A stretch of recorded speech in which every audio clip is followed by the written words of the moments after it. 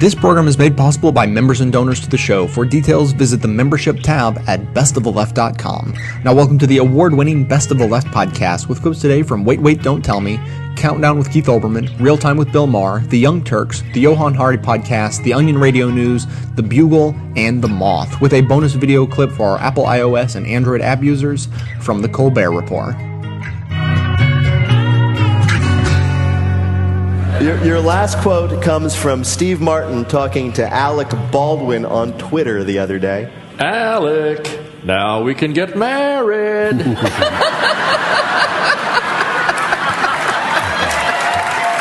Martin was all excited because now he could marry Alec Baldwin, or any man really. Where? In New York. In New York, New York State, New York City, the whole thing. In what some are calling a remarkable advance and others the first sign of the apocalypse, the New York State legislature approved same-sex marriage in that state last Friday, meaning a lot of gay people in New York City and elsewhere in the state just lost their best excuse. Phones rang in stylish apartments and lofts in Chelsea and the West Village over the weekend with mothers saying, well, so, when are you going to make an honest man out of Chad? Oh, we can just see it. You know, all the mothers are going to be so excited. They'll say to the prospective son-in-laws, you know, you're like the son I already had. But people should be warned about marriage, that it's not always going to be gay. That's true.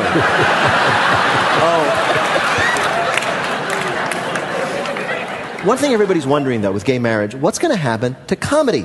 Because marriage has provided fodder and jokes since, you know, Adam first said to Eve, stand back, I don't know how big this thing gets. There you go. Right? That's like the basis of comedy. So what's going to happen to marriage jokes now that the standards have changed? Now they both know how big it gets. That's true.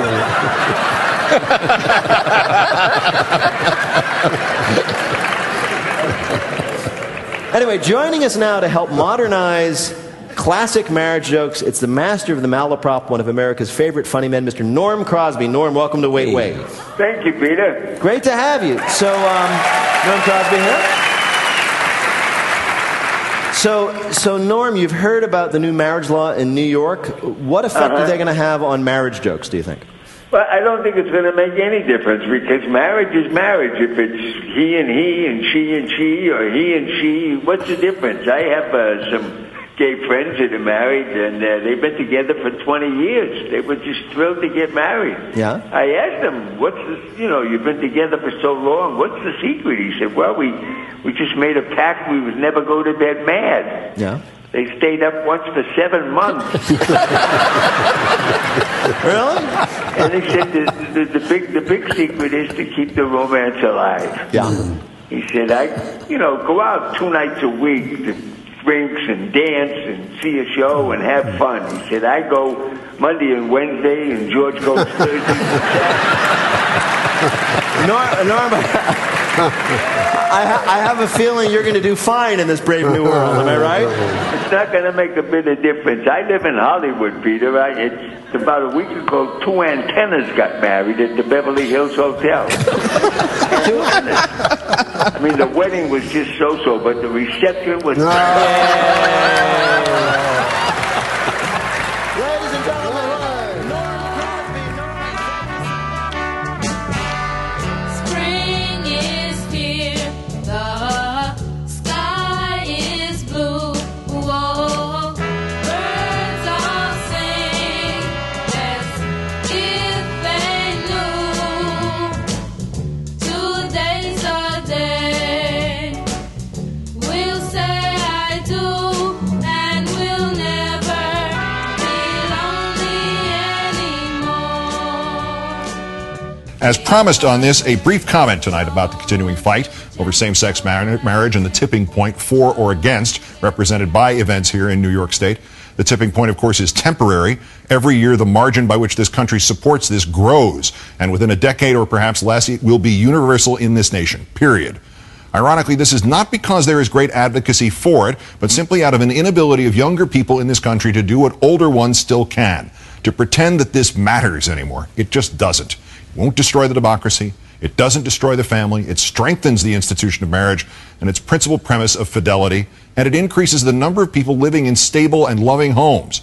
And the more that modern life allows us to interact with others of different faiths and professions and interests and origins, the more we understand that people are fundamentally the same all over, good and bad. And if you want to categorize people, you should categorize them on their honesty, their sincerity, their generosity.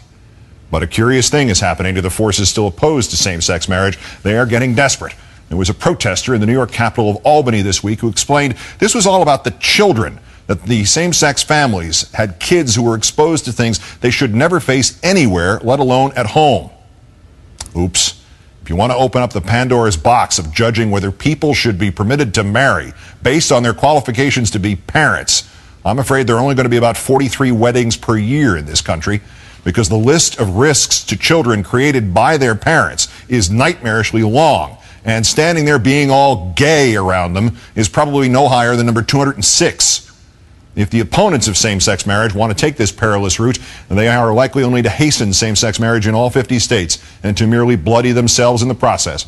Because sooner rather than later, the euphemisms and the facades, especially this one about raising children, will fall away, and the opponents will be revealed to be carrying water for a larger kind of orthodoxy. Their church is opposed to same-sex marriage because same-sex marriage means diversity, and diversity means peaceful interaction between members of different groups and religions. And peaceful interaction means fears and prejudices are diminished, and the diminishing means that those churches' cartel in the religion business is jeopardized. I'm not talking belief or faith here. Your belief and your faith, providing you do not hurt anybody else with it, is your business, and I defend you. But if you think big league religions are only about faith and not at all about business or about keeping people scared, then you have not been paying attention in church or out. And there is an even bigger issue. There is an ever-growing acceptance of what I said about this nearly 3 years ago after the hateful Prop 8 was passed in California.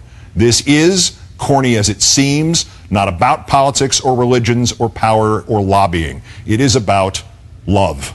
In a time of impermanence and fly-by-night relationships, these people over here want the same chance at permanence and happiness that is already yours.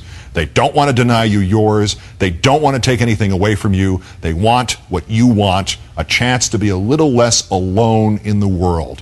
And your acceptance of their love turns out to be your own expression of love to your fellow human being.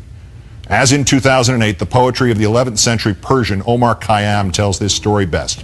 I recommend it to anybody still holding out on this, whether they be pedestrian or president. So I be written in the book of love. I do not care about that book above. Erase my name or write it as you will, so I be written in the book of love. Who wrote the book of love? The mission of this show is to aggregate and amplify the best voices of the truly liberal media, and now you can play a critical role in helping fulfill that mission. I pick out the best clips I hear to share with you, and now you can do just the same thing extremely easily. Now available at bestoftheleft.com, each clip I play is made available individually with simple buttons that allow you to share your favorites on your networks through Facebook, Twitter, by email, and beyond. By myself, I can amplify this content to thousands of people, but collectively, we have the potential to reach millions. No kidding. Become your own media activist by taking 1 minute to share your favorite content a couple of days each week, help more people plug into the truly liberal media, and be an integral part of this extremely virtuous cycle. Thanks so much for your help. Baby, I love you, yes I do. Well, it says so in this book of love, ours is the one that's true. I wonder who wrote the book of love? Now that a Cheney, a McCain, and a Bush have come out to support gay marriage, it's your turn, Obama.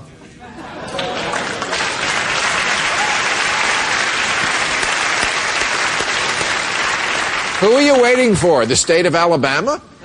The Reverend Fred Phelps? Even 63% of Catholics are okay with gay marriage. But then again, they're used to being fed the body of a man by another man wearing a dress.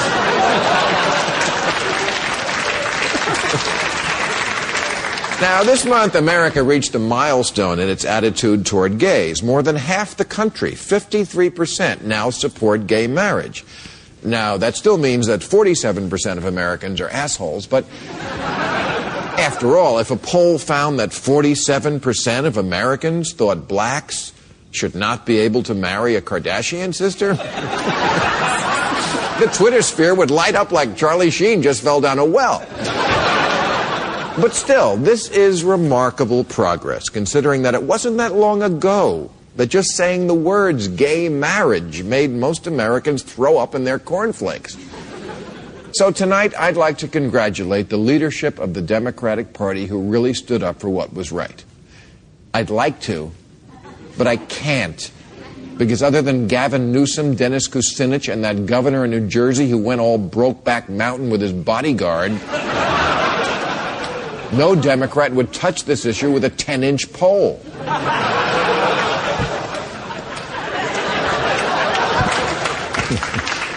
It wasn't the Democrats who changed America on this issue. It was television, which in the last 5 years has gotten gayer than the British Navy. And if there's one thing I know about Americans, is that if they see something on TV, it makes it okay. And when they saw real gay couples standing on courthouse steps wearing the same ugly rented tuxedos that straight men wear to get married, suddenly they realized that the gays were just like them, tacky and overweight. Recently, Victoria Jackson, the oldest surviving member of Saturday Night Live, said the show Glee is, quote, shoving the gay thing down our throats. Now, besides being the first funny thing she said in 25 years, that is true. They are shoving the gay thing down America's throat, and it turns out America got used to it surprisingly quickly. And that really shouldn't shock anybody, because shoving things down America's throat is what the Republicans do all the time. Unlike the Democrats, when Republicans believe in things that the public doesn't, their response is, fuck it, we'll make them believe. Like attacking Iraq to avenge 9/11. Like convincing a country that badly wanted health care reform that they actually didn't want it. Like turning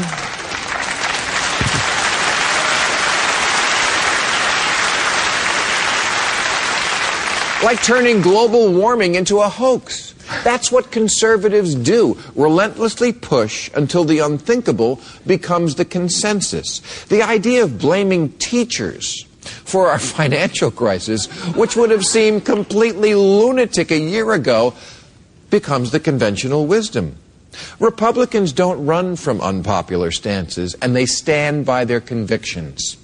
Stupid, ignorant, world-destroying convictions based on disproven economic fantasies and ancient books full of primitive morality and magic people, but convictions nonetheless. Look inside your tiny mind, then look a bit harder, 'cause we're so uninspired, so sick and tired of all the hatred you harbor. So you say it's not okay to be gay, well I think you're just evil. You're just some racist who can't tie my laces. Your point of view is medieval.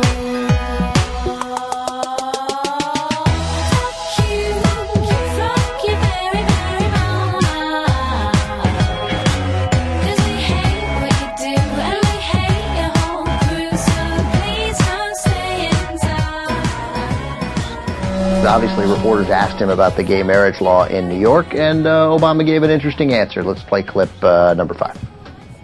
This administration, under my direction, has consistently said we cannot discriminate as a country against people on the basis of sexual orientation.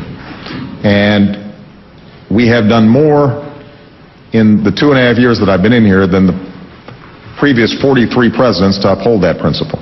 We have made sure that that is a central principle of this administration, because I think it's a central principle of America. What I've seen happen over the last several years, and what happened in New York last week, I think was a good thing, because what you saw was the people of New York having a debate, talking through these issues. It was contentious, it was emotional, but ultimately they made a decision to recognize civil marriages. And I think that's exactly how things should work. But I think we're moving in a direction of greater equality, and I think that's a good thing. He thinks it's a good thing.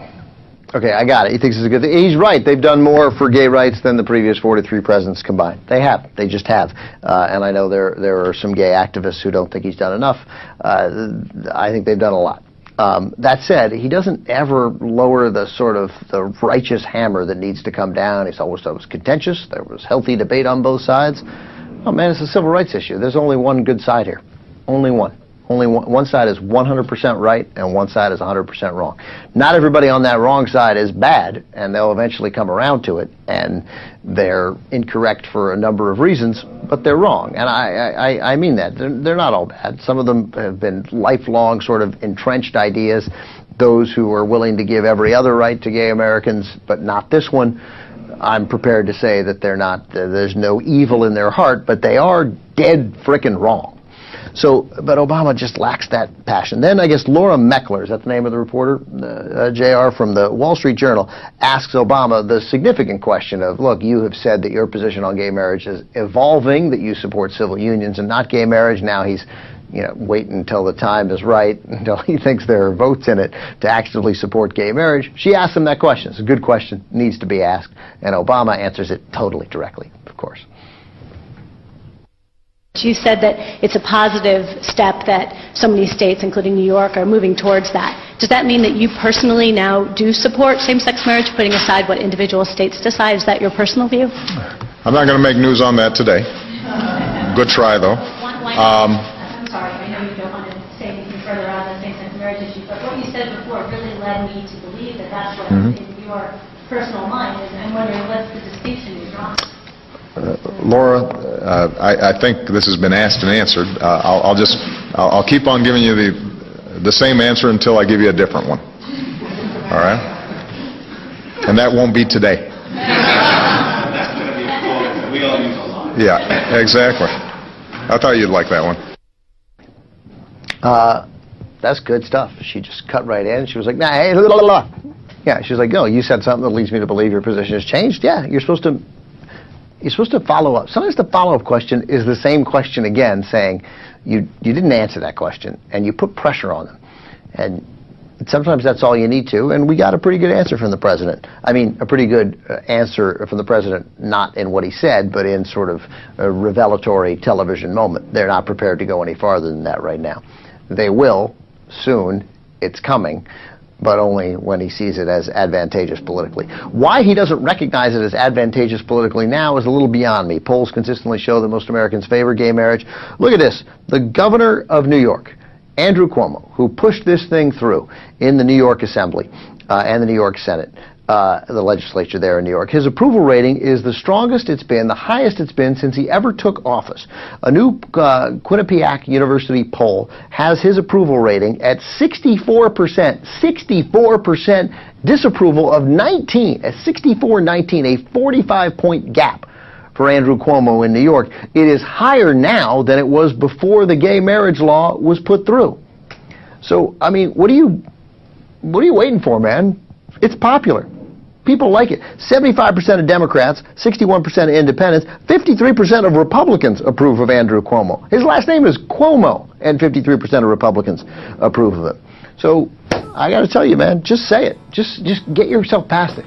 You know what? I think I approve of gay marriage. What do you think's going to happen? It's going to be fine. It's going to be good. You're on the right side. You're on the right side about this, and you're on the right side about taxes, man. Just say it. Just say it. Just say it. You better say it now. 'Cause this is what you've waited for. Your chance to even up the score.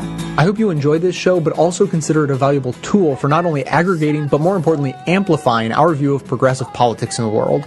So if that's true, I ask you to support this work by becoming a member of the show at whatever level you're able, as anything from a basic leftist up through the ranks of socialist, communist, Satanist, or even the most reviled level of support, George Soros. I produce 11 episodes a month of fearless coverage on all the hot-button issues we face, maintaining a rock-solid schedule. So if that sounds worth supporting, please consider signing up to donate as little as $5 a month or even $55 a year. Members also gain access to bonus audio and video content that doesn't make it into the show itself. So for a concrete way to support a strong progressive voice, please visit the membership tab at bestoftheleft.com.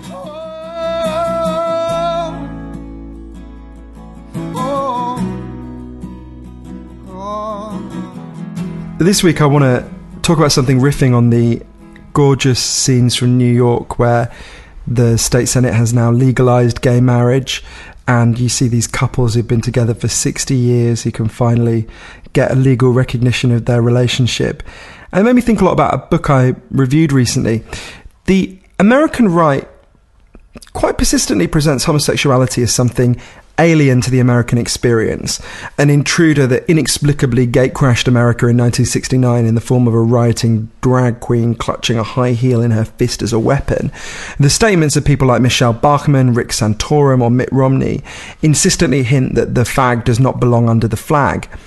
But there's something odd about that. For people who talk incessantly about honouring American history, they've built a historical picture of their country that can only be sustained by scrubbing it clean of a significant part of the population and everything they brought to the party, if not the Tea Party. In his new book, A Queer History of the United States, the cultural critic Michael Bronski runs the film backward through 500 years of American life, showing there were gay and bisexual people in every scene, making and remaking America. They were some of the country's greatest icons, from Emily Dickinson to Calamity Jane to perhaps even Abraham Lincoln and Eleanor Roosevelt.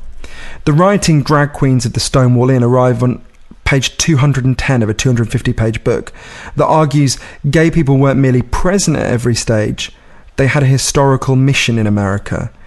It was to expose Puritanism, scolding and sexual intolerance. But there's a kind of weird and disagreeable turn in the book where Bronski, having brilliantly set all this out, then suddenly concludes in the final act of this story, gays have en masse abandoned their mission by demanding the most domestic and Puritan goal of all, monogamous marriage. But let's go back a bit. The gay alternative to Puritan America began before the first white settler ever arrived. The day before Christopher Columbus set foot in North America, it was a safer place for gay people than it was ever going to be again for several centuries. The limited but sturdy evidence provided by historians that Bronski draws on suggests homosexuality was treated matter-of-factly among most Native American tribes. In the records of the Lewis and Clark expeditions, Nicholas Biddle observes, quote, "Among the Mamitaris, if a boy shows any symptom of effeminacy or girlish inclinations, he's put among the girls, dressed in their way, brought up with them, and sometimes married to men," end quote. Among the Crow tribe, a horrified white observer wrote, quote, "Men who dressed as women and specialised in women's work were accepted and sometimes honoured. A woman who led men in battle and had 4 wives was a respected chief," end quote. Obviously, we shouldn't romanticise this. One tribe accepted homosexuality by raising young men to be passives, available as sexual resources to the tribe, which sounds pretty much like gang rape to me. But in most places, different sexualities were granted room for expression, much of it consensual. The Europeans, when they arrived, looked on in revulsion, like Jerry Falwell in a powdered wig. In the 1775 diary of Pedro Font, a Franciscan on a trip to what's now California, he warns that, quote, "the sin of sodomy prevails more among the Miami than in any other nation," end quote, and concludes with a cluck, quote, "there will be much to do when the holy faith and the Christian religion are established among them," end quote. There was a lot to do, and it was done with extreme violence. These practices were stamped out by force, which Bronski argues provided a template for how mainstream European culture would treat gay people throughout much of US history. The Europeans who arrived in North America had a ferociously fierce sense of how gender and sexuality should be expressed. They fled Britain because they felt it had become a syphilitic brothel, and they hadn't even seen Milton Keynes on a Saturday night in 2011. Although homosexuality was illegal in Elizabethan England, the culture allowed it to be represented and discussed. Christopher Marlowe could even go around semi-publicly saying that St. John the Baptist was bedfellow to Christ and leaned always in his bosom that he used him as the sinners of Sodom. The Puritans came to America to shun all this and to build instead a pure theocratic homeland. As the research of the historian Jonathan Ned Katz shows, they meant it. Many people were executed for sodomy. Yet, he also uncovers cases that suggest this isn't the whole story. Look at the court records of a man called Nicholas Senssion of Windsor, Connecticut, for example. From the 1640s to 1677, he had a long history of propositioning men for sex, offering to pay men for sex, and sexually assaulting male servants. He was admonished by the town elders in the late 1640s and in the 1660s, but there was a general consensus in the community against legal charges. It looks like they liked him. The prohibition, it seems, wasn't absolute. But then, in 1677, he was finally convicted of attempted sodomy, and he was publicly whipped and had his estate seized. From the start, there were always Americans who dissented from this Puritanism, often in the most blatant way. This is my favourite group. In 1624, a large group of people, led by a man named Thomas Morton, decided to found a town based on very different principles in the area that's now Quincy, near Boston.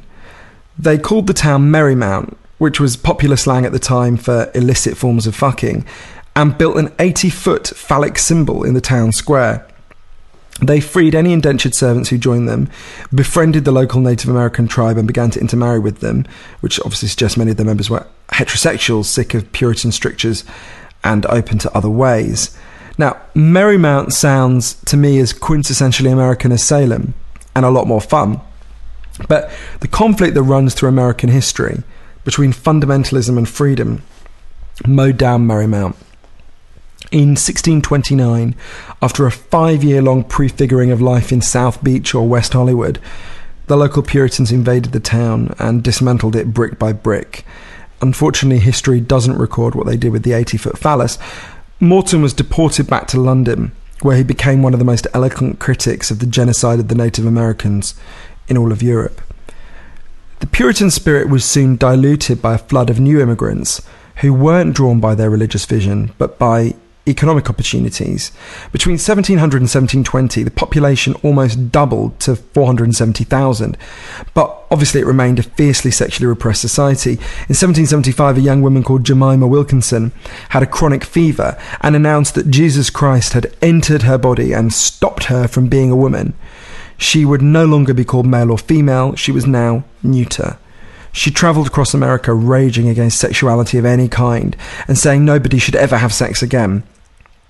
Crowds would gather and cheer her with a mixture of glee and guilt, and a huge cult of anti-sex began to surround her. Some gay people were rebelling in more inventive ways. In 1782, at the age of 22, a woman called Deborah Samson Gannett dressed up as a man and enrolled in the army as Robert Shirtliff. Yep, Shirtliff. She fought bravely in several battles until she was wounded and exposed, but her memoirs became a bestseller, including her titillating accounts of flirting with women and hinting at more. Now, again, there were hints that America at that time was much more open to alternative sexualities than we've been led to believe. She sparked a popular genre that ran all through the American Civil War of tales of disguised women who fought in battle pretending to be men. Some of them were even awarded military pensions. Yet, here's a weird wrinkle. The ideas of the Enlightenment were at the core of America's founding, but they didn't percolate into its view of sexuality until much later. In France, the implications of Enlightenment values for gays were obvious almost immediately. In 1789, the French Assemblée Nationale declared that liberty consists in the freedom to do anything which injures no one else, and so they abolished all punishments for sodomy. The United States kept, elaborated on, and enforced its sodomy laws for another 212 years. Why? The historian R.A. Moore has tried to unpack how societies create dangerous groups that need to be shunned, whether it's Jews, heretics, lepers, gays, in his book The Formation of a Persecuting Society. And Bronsky seems to subscribe to his perspective. Nothing helps to solidify a group and to make its members feel they belong more than identifying an enemy or someone who has to be expelled from the tribe. To have us, you need to have them. Perhaps precisely because America was admirably a country of immigrants, it needed to cling to the embers of Puritan homophobia to reinforce its fragile sense of unity. It was only in 1869 that the Hungarian writer Karl Maria Kertbeny coined the word homosexual and began to describe the phenomenon scientifically. But as Bronski tells it, the real break in the American conversation about gays came from a source that is often overlooked: the anarchists of the late 19th and early 20th centuries. And for God's sake, please no one tell Glenn Beck, or we'll have a fucking flowchart showing that gay marriage ineluctably leads to anarchy, which ineluctably leads to George Soros. We can live without that. Writers like Alexander Berkman and Emma Goldman were the first to point out and put forward three crucial points that transformed the debate. Bronski celebrates their challenge to narrowly constrained domesticity. They argue, he writes, that sexuality is natural and positive, that sex can be solely about pleasure, and that if consensual, sex should not be the subject of any laws. In their suspicion of all rules and all laws, the anarchists were the first to see the nasty codes surrounding sexuality served no positive purpose and only spread misery. Intriguingly, the first open champions of homosexual freedom in America were, it turns out, almost all heterosexual. It's around this time that gay people began crafting their own narratives, albeit awkwardly and painfully, for the first time in the American story. A leading neurologist in 1894 wrote down the words of one of his patients. This is what it said, quote, "The knowledge that I'm so unlike others makes me very miserable. I form no acquaintances out of business, keep mostly to myself, and do not indulge my sexual feelings." Close quote. The scattered and still furtive confessions and reflections of gays as a new century approached ache with this incredible sense of pure isolation. Many of them believed they were the only homosexual in the world, a human dead end. But when gay people began to be able to whisper, they began to find each other. Bronski pores over the letters pages of magazines like Physique Pictorial, which started in 1951 depicting bodybuilders in tiny posing pouches. The letters there, in that magazine, whisper even louder. One of them said, "I know now I'm not alone in my beliefs, and you are truly doing a wonderful job in uniting young men from all over the world who share a common interest." A series of historical trends were colliding to make steps towards gay equality possible. For the first time, it was becoming normal for single adults to live alone, apart from their family unit. The apartment, the car, and the city, all of them made anonymity possible, and with anonymity there came the flickers of freedom. Then, in 1960, a small white tablet turbocharged the cause of gay equality. The contraceptive pill separated sex and reproduction for straight people, so that for them, sex became what it had always been for gay people, a joyous and exuberant end in itself. Straight people were no longer so inclined to tut. They were doing it themselves. The gradual expansion and freeing of straight sexuality, its depuritanization, brought with it a greater tolerance for gay sexuality as the two converged. But the most decisive turning point arrived when gay people began to band together to demand to be treated decently. The Mattachine Society was founded in 1950, named after a French Renaissance secret fraternity of unmarried men. But it couldn't agree on its central goal. The battle in that society, which created a deep split in the group within 3 years, runs through gay history from that point on and eventually breaks apart Bronski's book. It boils down to this.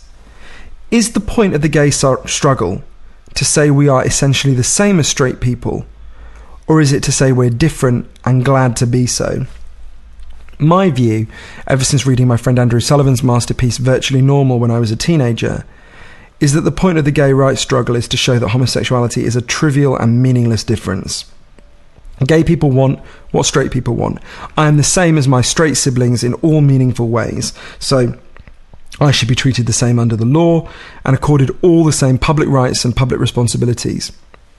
The ultimate goal of the gay rights movement for me is to make homosexuality as uninteresting and as unworthy of comment as left-handedness. That isn't Bronski's view. As he's made more stridently clear in his previous books, he believes that gay people are essentially different from straight people. Why is his book called A Queer History and not A Gay History? It seems to be because the word queer is more marginal, more edgy, and more challenging to ordinary Americans.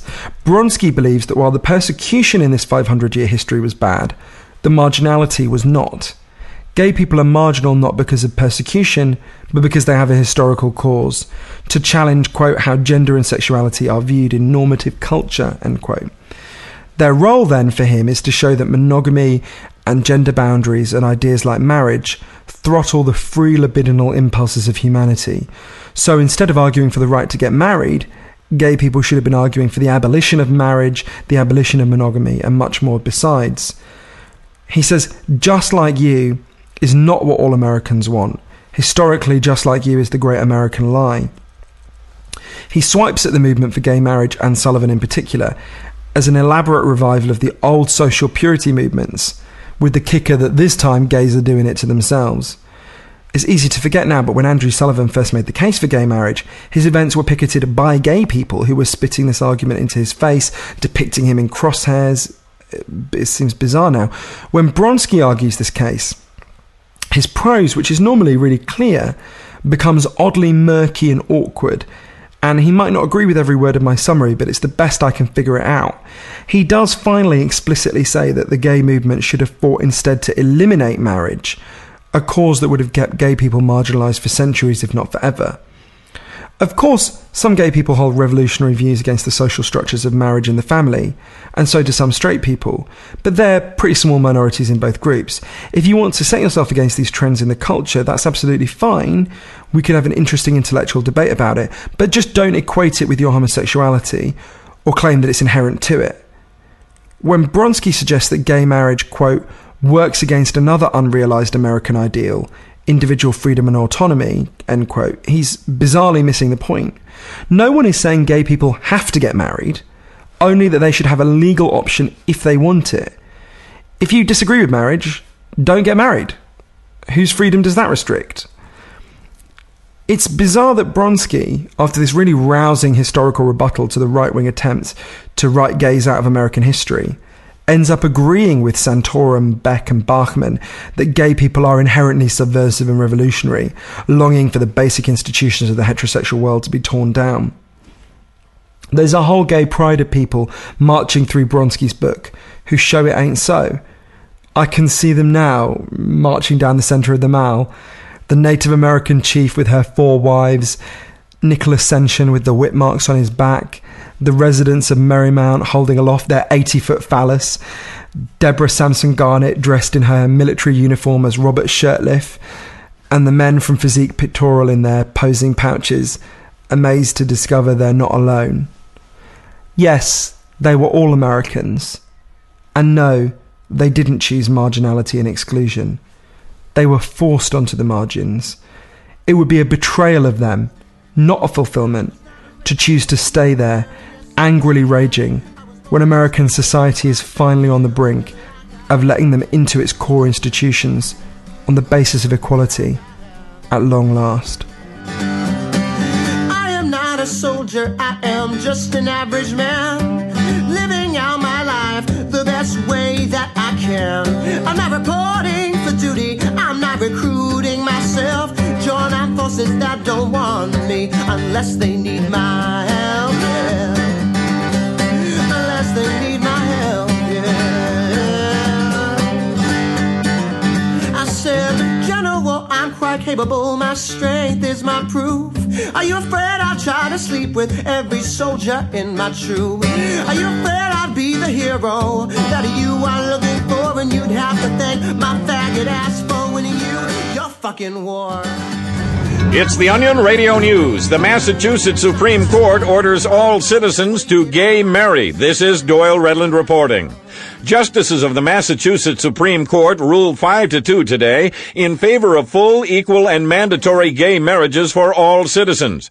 Massachusetts Chief Justice Margaret H. Marshall. Any measure short of dismantling conventional matrimony and mandating the immediate homosexual marriage of all residents of the state of Massachusetts would dishonor same-sex unions. According to the 2000 census, Massachusetts has one of the highest concentrations of gay households in the country at 1.3%. Under the new law, that figure is expected to increase by approximately 98.7%. Doyle Redland for the Onion Radio News, online at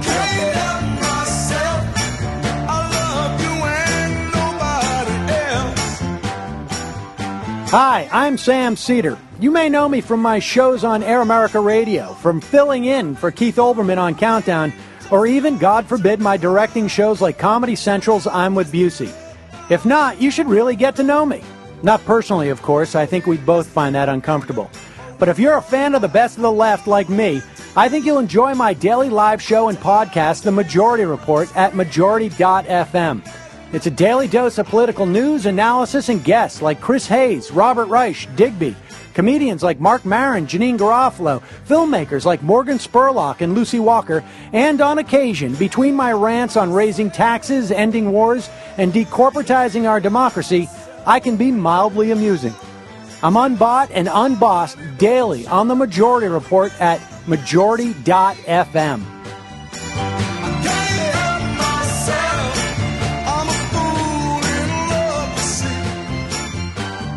Andy, there was some fantastic news in New York a couple of weeks ago. Gay marriage has now been legalised when the Civil Unions Bill was passed in Albany. And it's not often that you get just an uncomplicated piece of joyful news, so it's worth celebrating these moments when we get them, especially after a story like the last one, when you need a bit of a palate cleanser.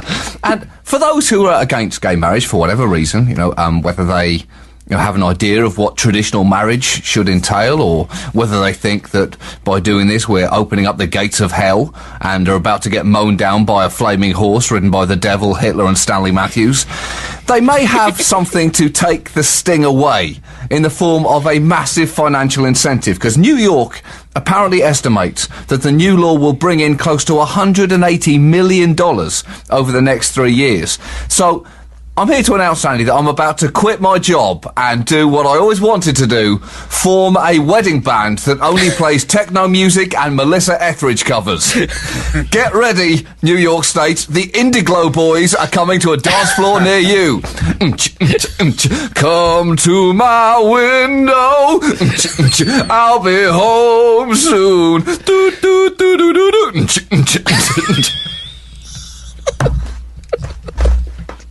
I think, did you suffer brain damage by standing too close to that launch? I might have done, Andy. I definitely feel different after it. Well, I've not been following this story too closely, but I'm just a bit worried, because you live in New York, don't you? Mm-hmm. And you're getting married quite imminently. I am. Does this mean you're going to be forced to marry a man? Or is one of you going to have to take the plunge and book a decent quality surgeon? I'm confused by the stories that I've been reading. Well, people are confused in the press. Some of the reactions have been confused in the press about this, Andy. So these questions are all up in the air. I'm not sure. I thought I was sure until all this stuff started circling around. Now it's not clear. Right. The vote, anyway, went right up to the wire.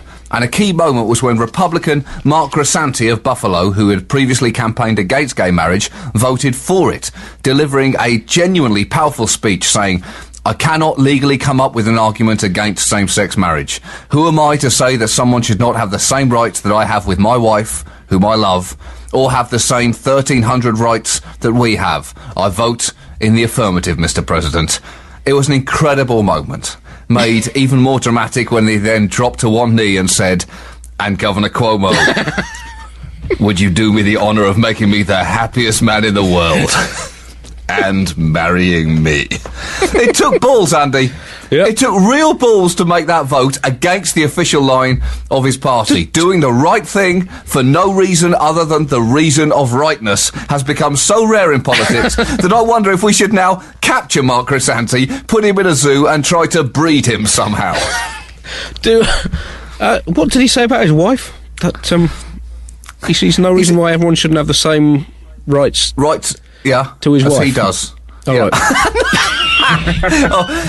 He may have slightly messed up the wording there, and I guess that vote is now legally binding, so I think Mrs. Grisanti has been in hiding ever since. But it does seem a bit odd, John, after the royal wedding over here, which has clearly been a huge hit in America as well, showed quite how popular heterosexual marriage is. Why has New York now of all times gone to make homosexual marriage compulsory instead? I don't understand the thinking. There have been strongly motivated, there was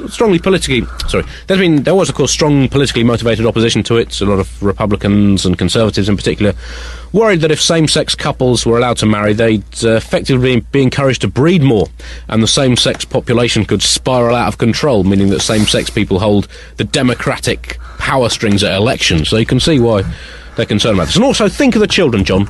Think of the children of New York. Are they going to be forced to watch videos of same-sex couples marrying every day at school?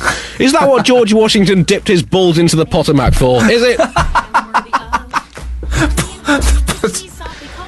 The Potomac, Andy. Potomac. I do prefer the way that you say Potomac. it. Yep. Potomac. He dipped his balls into the Potomac. George, get them out. This is the third time this week. Talk to him like he is a girlfriend, slumber party every night.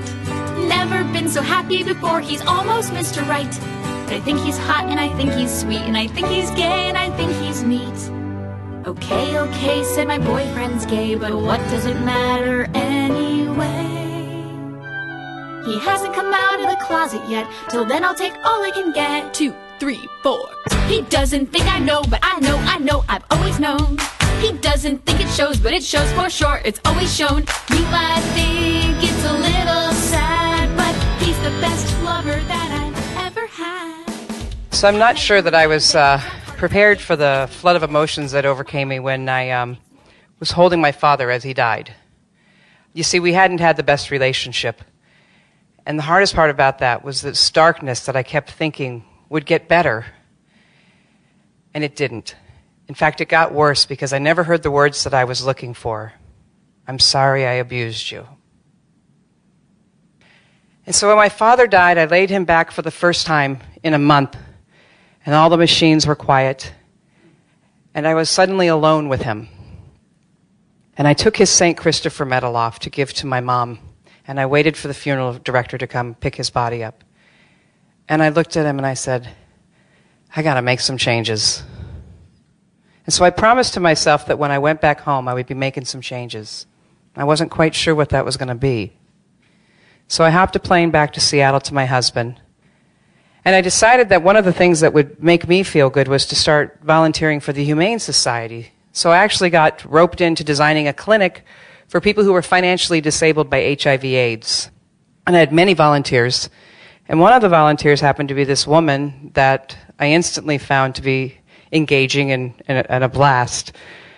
And her name was Kate. And we became fast and furious friends. And I found that when we were doing stuff for the clinic and stuff, that when I was with her, I was having the ball, just a ball. And then I found myself, when I wasn't with her, all I could do was wonder what Kate's doing today, and thinking about Kate. And so one of the meetings we had, I asked her if after the meeting we could go sit and have a talk afterward, and she said, oh, sure. And I'm sure in her mind she was thinking, she needs to talk about her dad again. And so we pull up into the beautiful park up on top of Queen Anne, Cary Park, many of you know it, and it's got this stunning view, and I'm in my 81 Volvo station wagon. I turn it off, and it doesn't want to turn off. It just keeps going, and I'm like, this is great. And so finally, after it stops making its noise, I look at her and I said, I need to tell you something. And she says, what's that? And I said, I'm gay. And she goes, oh, okay. And I said, but there's another part to this. And she said, and what is that? And I said, well, I'm finding myself caring for you. And she goes, oh.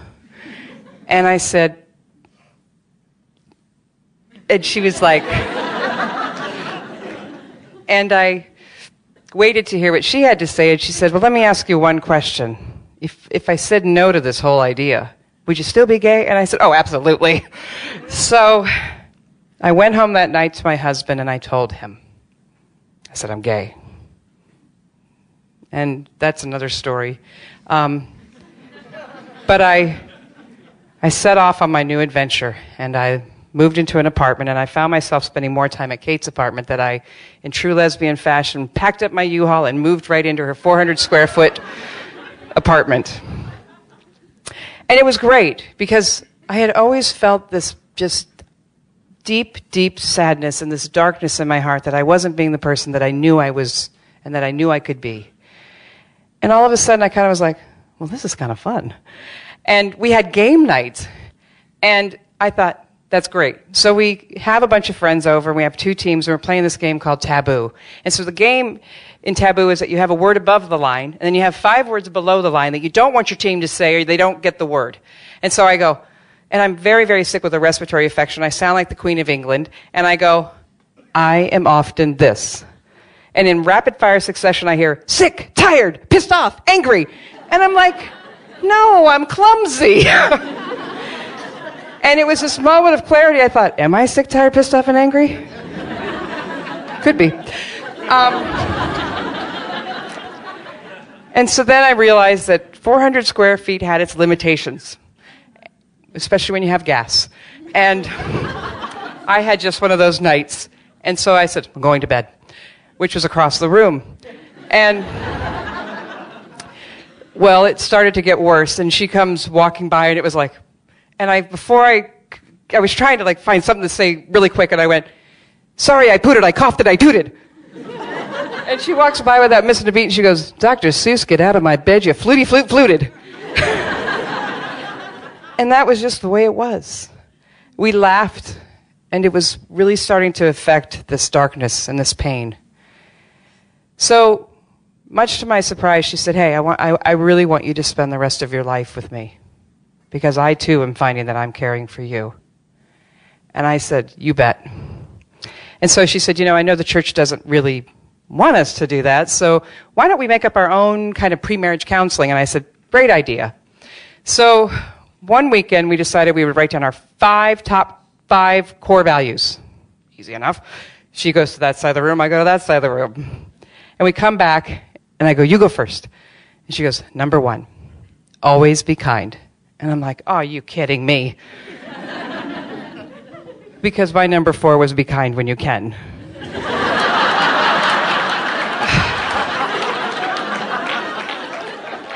And there was really nowhere to go from there. And she just looked at me like, oh, honey.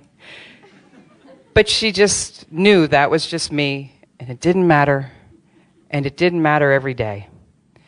And so we bought this house, and it was perfect because she was able to record her audiobooks, which she did quite well. And I worked and I worked and I worked on this house, and I made it this beautiful little cottage in the woods at 538 30th Avenue East. And I was loving it, and my heart was starting to feel some light, and I'm like, I'm digging this. And then something happened that is quite unimaginable. A very bad storm came into Seattle. And it was much like a hurricane in my mind. They actually called it an Asian cyclone. And it had a lot of rain. And I had walked home that evening from work with my brother, and I stopped in at his house because I was completely drenched from head to toe. And I was waiting for Kate to finish a business meeting, and then she was going to come pick me up a mile away at my brother's house. And then I get a phone call from her, and she says, I need you to come home. There's water coming in the basement. And I went, what? So I just quickly got dressed, and I said to my brother, I said, I got to go. There's water coming in the basement. He's like, do you want me to come? And I said, no, just wait here. And so I start running home, and then I get another phone call. And she sounds concerned, and she says, how far away are you? And I said, sweetie, I'm running as fast as I can go. What's up? And she said, and I'm kind of annoyed that she's calling me, and I'm running, and I'm drenched, and I'm, and in true fashion. And she says, something has fallen in front of the door, and I can't get out. And I said, I'm almost there. And I start hauling ass. And I round the corner on our street, and I can't imagine what I'm seeing. There's water everywhere. And there's this whitewater rapid coming down our street on the side there. And my neighbor is trapped in their house and telling me, Kate's in there. And I open the front door, and my little dog Pepper comes out and is swimming in the street. My dog is swimming in the street, and I'm like, what the? And so I grab her, and I put her on the couch, and I hear Kate calling for me. But all I can hear is water, water, water, just rushing water. And I run down the stairs, and she says, I need you to get me out. I need you to be my hero and get me out. So I start removing the pins on the doors, and water's here. And I get to the third one, and I can't budge it. I'm like, and I run up the stairs, and I grab a knife off of the butcher block, and I run back down, and I think I can cut through the sheetrock. And then the water goes over my head. And I'm in there too. And I get out. And I run upstairs, and I think there's a heater vent. I'll just stomp through that heater vent, and I'll get her head out, and I'll hold her there until the firefighters come. And then I realize that's not going to work. So I run outside, and I'm like, somebody help me. And there was no one in the world. It was like I was the only person left on this earth. And I'm screaming, and I can't believe it's my screams. I've never heard myself scream like that. And this man comes running across the street, and I said, I need your cell phone. My cell phone went underwater.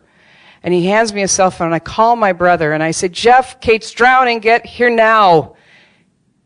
And he shows up. And then the fire truck comes. And then there's a dive team. A dive team. And they wind up pulling me out of the house because I'm hypothermic, and they take me next door to put clothes on of my neighbor's kid. And Jeff is in there, and the firefighters have to cut the entire floor out of our bedroom. And a firefighter jumps in the water and finds her and brings her out. And Jeff comes running at me, and he says, they've got her breathing. They're taking her to Harborview.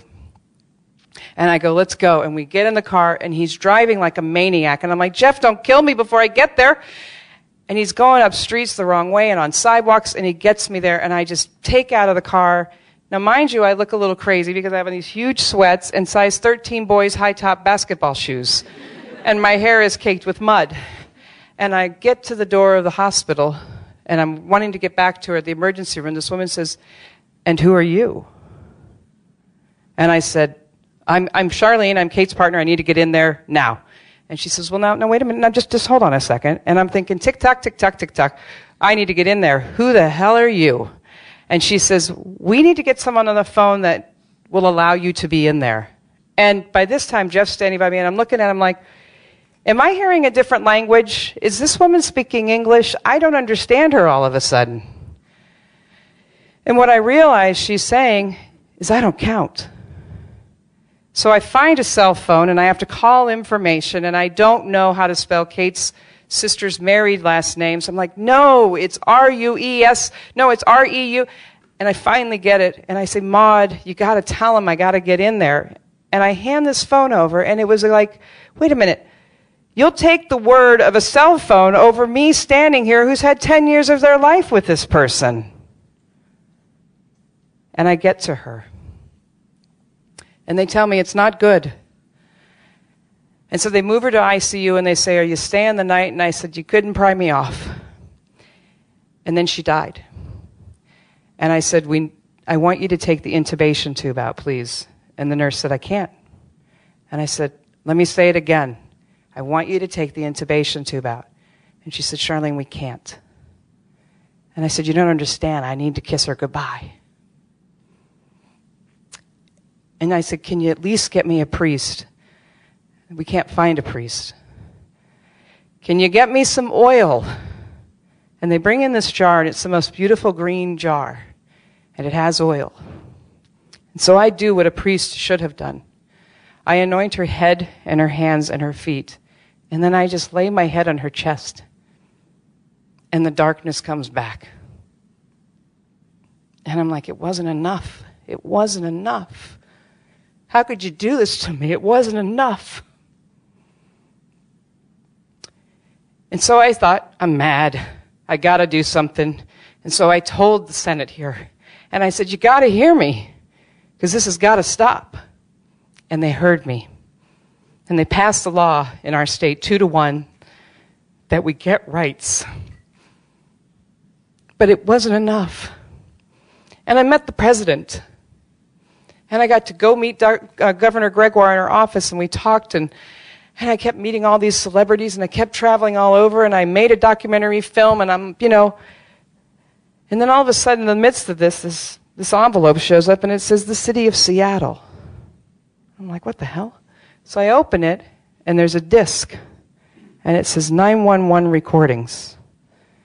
I'm like, oh, hell.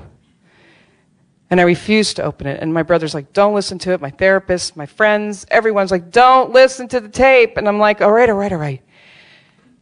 And I'm just going through the motions, trying to see if I can do something about this darkness that's just eating me. And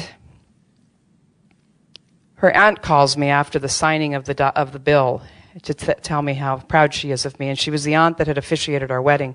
She had been a nun for 16 years. And she said, Charlene, you know what? She said, I wanted you to know that I kept every single email that Kate ever wrote me. And in one of them, Kate said that she had a mantra that she would say to herself before she went on the stage. I said, well, what is it? She said, Kate would say to herself, be a light, be a flame, be a beacon. And I thought, I know, she was a light and a flame and a beacon. And it just came home even harder. And the darkness got worse. And then one day I just wanted to hear her voice. And I ripped open the cassette, or the box that the CD was in, and I threw it in the machine, and I started hearing it. And then I hear her voice. And I hear her say, tell to the operator, tell Charlene I love her. I love you, Charlene. I love you. And I finally came to realize that she was telling me that I could be a light and a flame and a beacon.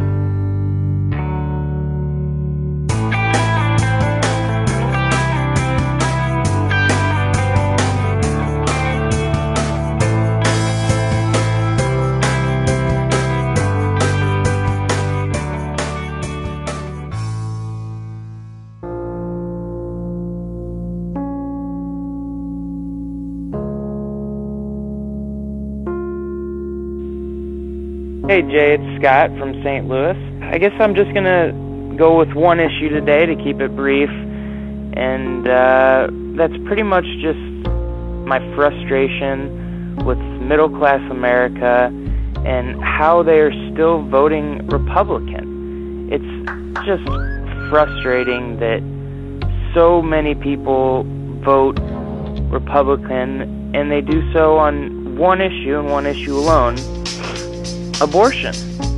I mean, I do, respect them for sticking to their beliefs, but that being said, they need to understand that abortion is legal, whether they like it or not, and it's not going anywhere.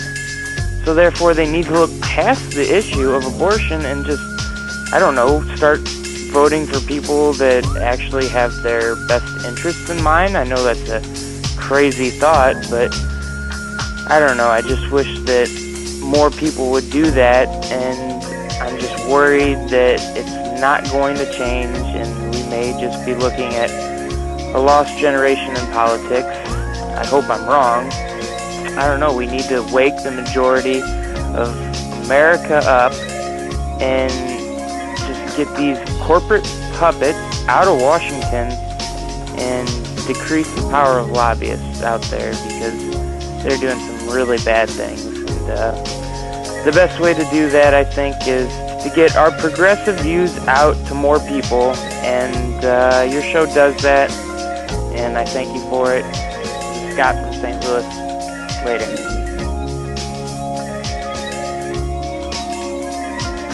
Hey Jay, this is Mike from Philadelphia. I guess this could be considered a call to action. It's been about 3 weeks since Anthony Weiner resigned. Ironically enough, one of the first voices to ask for his resignation was progressive show host Ed Schultz. I would simply like to request all fellow progressives to simply boycott his show.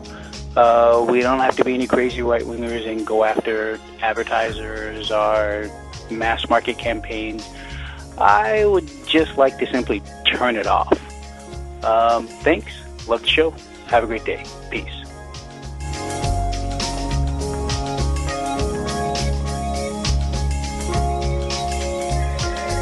Hey, Hey, Jay, this is Colleen, and I live in Sweet Home, Oregon. It's beautiful here.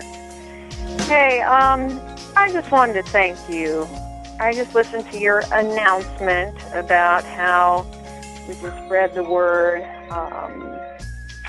exponentially, basically, and I just think that's great.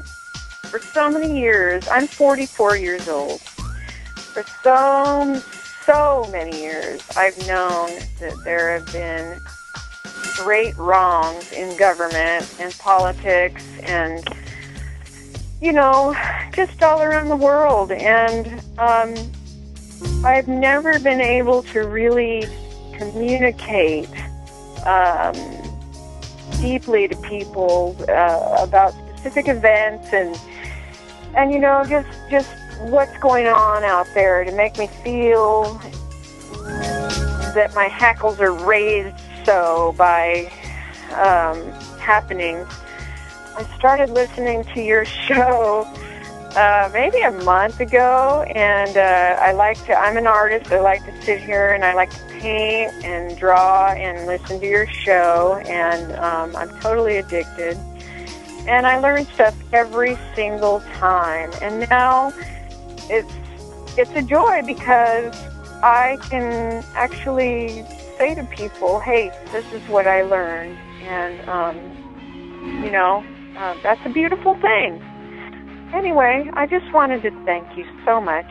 And this is great. I just can't even put it into words. And I'm spreading the podcast to everyone I know, and I've had some really great debates with people who are more conservative, and that's been fun too. So anyway, Jay, thank you so much, and I'm probably going to give you some money here real soon.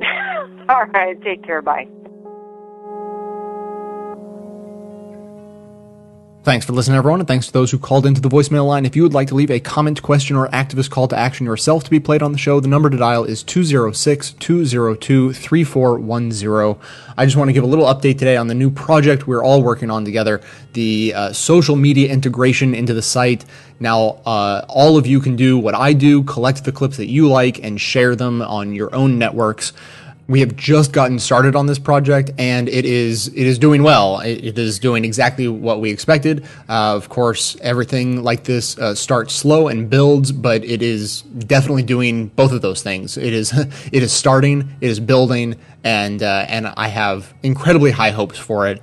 So, you know, all of this is a very, very long-term project. This is a marathon, not a sprint, obviously. I'm getting in the habit of talking about it on a regular basis, including, you know, a promo about it in every show, and I'm hoping that you guys are getting in the habit of taking part. You know, it's not something that you have to do every day, and it's definitely not something that takes a lot of time. It just takes a little bit of effort, maybe a little bit of a reminder to just go to bestoftheleft.com for about a minute every 3 days or so, and click the links to the segments you like, and that helps enormously spread the word about all this great content that you know and love, and and I think together we're going to make a huge difference.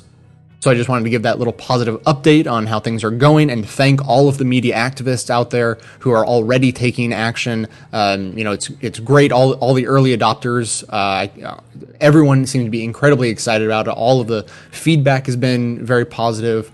And the fact that people have jumped on board right away means that this is something that people wanted to do before they even realized they wanted to do it. Now, speaking of people to thank, I want to thank all the people who volunteered to help make the show possible. Mike, Colette, Todd, Joe, Laura, Emerson, and Lauren all do an amazing job on a whole variety of different things. And, I could do the show without them, but I really wouldn't want to. I'm blown away by the sheer amount of work that they do. And then, of course, members make the show possible in a completely different way. Monica M. signed up for her leftist yearly membership way back on February 28th, 2010, and has stuck with the show since then. And Stephen G. signed up for his leftist monthly membership back on March 17th, 2010, and also has stuck with the show ever since then. So that's a long time for both of those awesome members, and I couldn't appreciate it anymore. You know, as I said with the volunteers, I could do it without them, but I really wouldn't want to. And in terms of the members, like, the show could exist, but my favorite statistic that I've ever come up with, and I think I talked about this back on the 500th episode when I did a little bit of math, is that, you know, the show could have existed as a hobby, and, you know, it could have gone forward just as something that I did once a week or whatever. But ever since launching the membership program, the members have allowed over 150 episodes to be produced that would not have otherwise been produced without their support. And so, you know, it's really easy to say, well, you know, it was like the show would probably be around if I don't support it. And, you know, that's okay. That's probably true in some form or sense. But would it be what it is today? Not even close. So that's the argument I want to make from now on as to you know, why membership support is so important, because it simply makes the show what it is. So that's going to do it for today. Stay connected with the show between episodes by joining up with us on Facebook and Twitter. You can also donate your Twitter account, which also helps us spread the word enormously. Details about that are at the website, of course. For details on the show itself, including links to all of the sources and music used in this and every episode, all those details are always listed in the show notes on the blog. So coming to you from far outside the conventional wisdom of Washington, D.C., my name is Jay, and this has been the Best of the Left podcast, coming to you 11 times a month, thanks entirely to the members and donors to the show from bestoftheleft.com. Thought lines now black and white, 'cause you took apart a picture that wasn't right. Pitch burning on a shining sheet, the only maker that you wanna be. A dying man in a living room, whose shadow paces the floor.